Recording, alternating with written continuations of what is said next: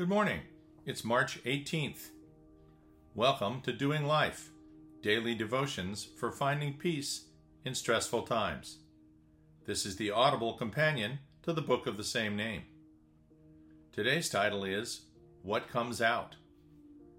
Nothing outside a person can defile them by going into them.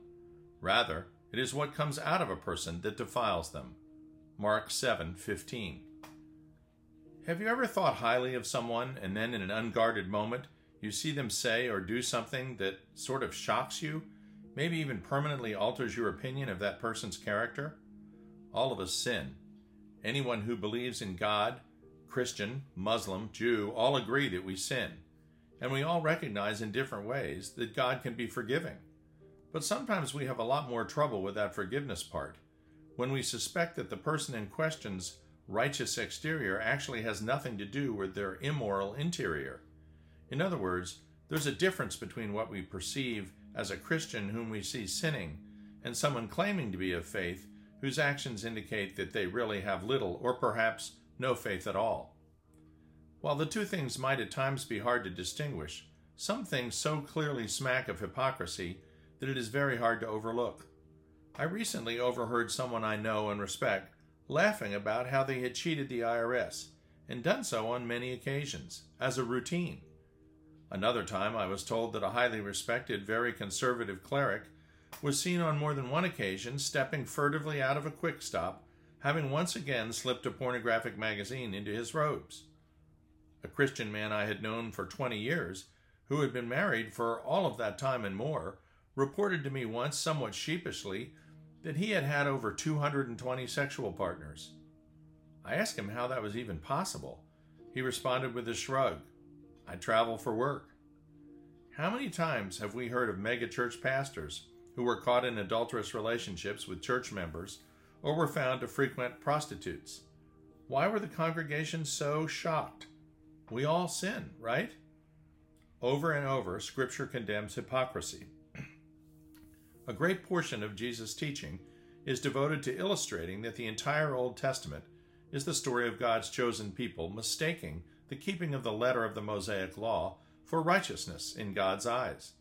The Pharisees and scribes taught that to be ceremonially unclean required correction through various rituals before they could come in contact with others, eat meals, take part in worship, or even in many daily activities. Many of these rules were actually traditions of the elders, and not per se written in Mosaic law, which came from God.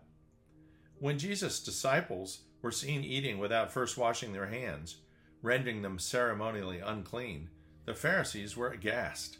They asked Jesus how it was possible that he permitted this. He called them hypocrites to their faces, and said Isaiah was right when about them he wrote, "These people honor me with their lips, but their hearts are far from me.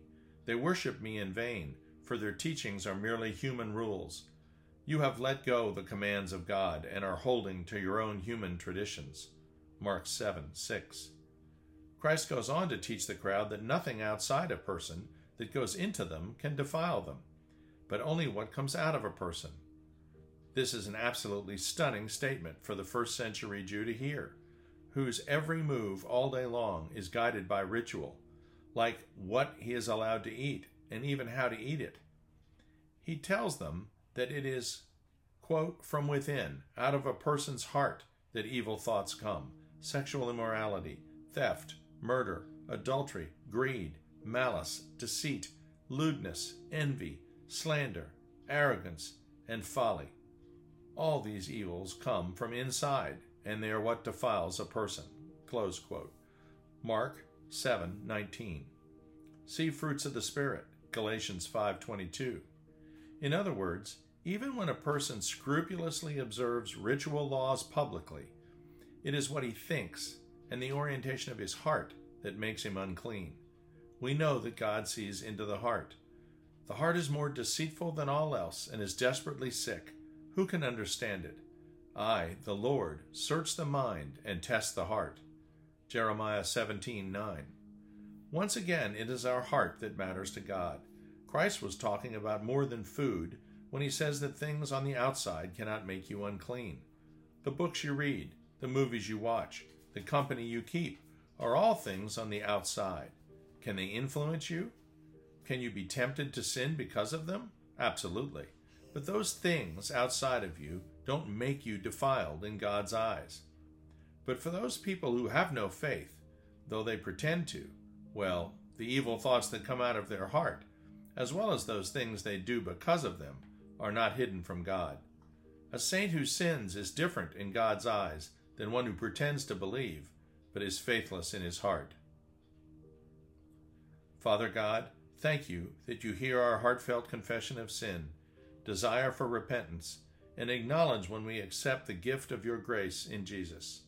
We are reborn, and we ask the Holy Spirit to guide our thoughts, such that the desires of our hearts and the meditations of our mouths will ceaselessly match. Amen. We'll see you tomorrow.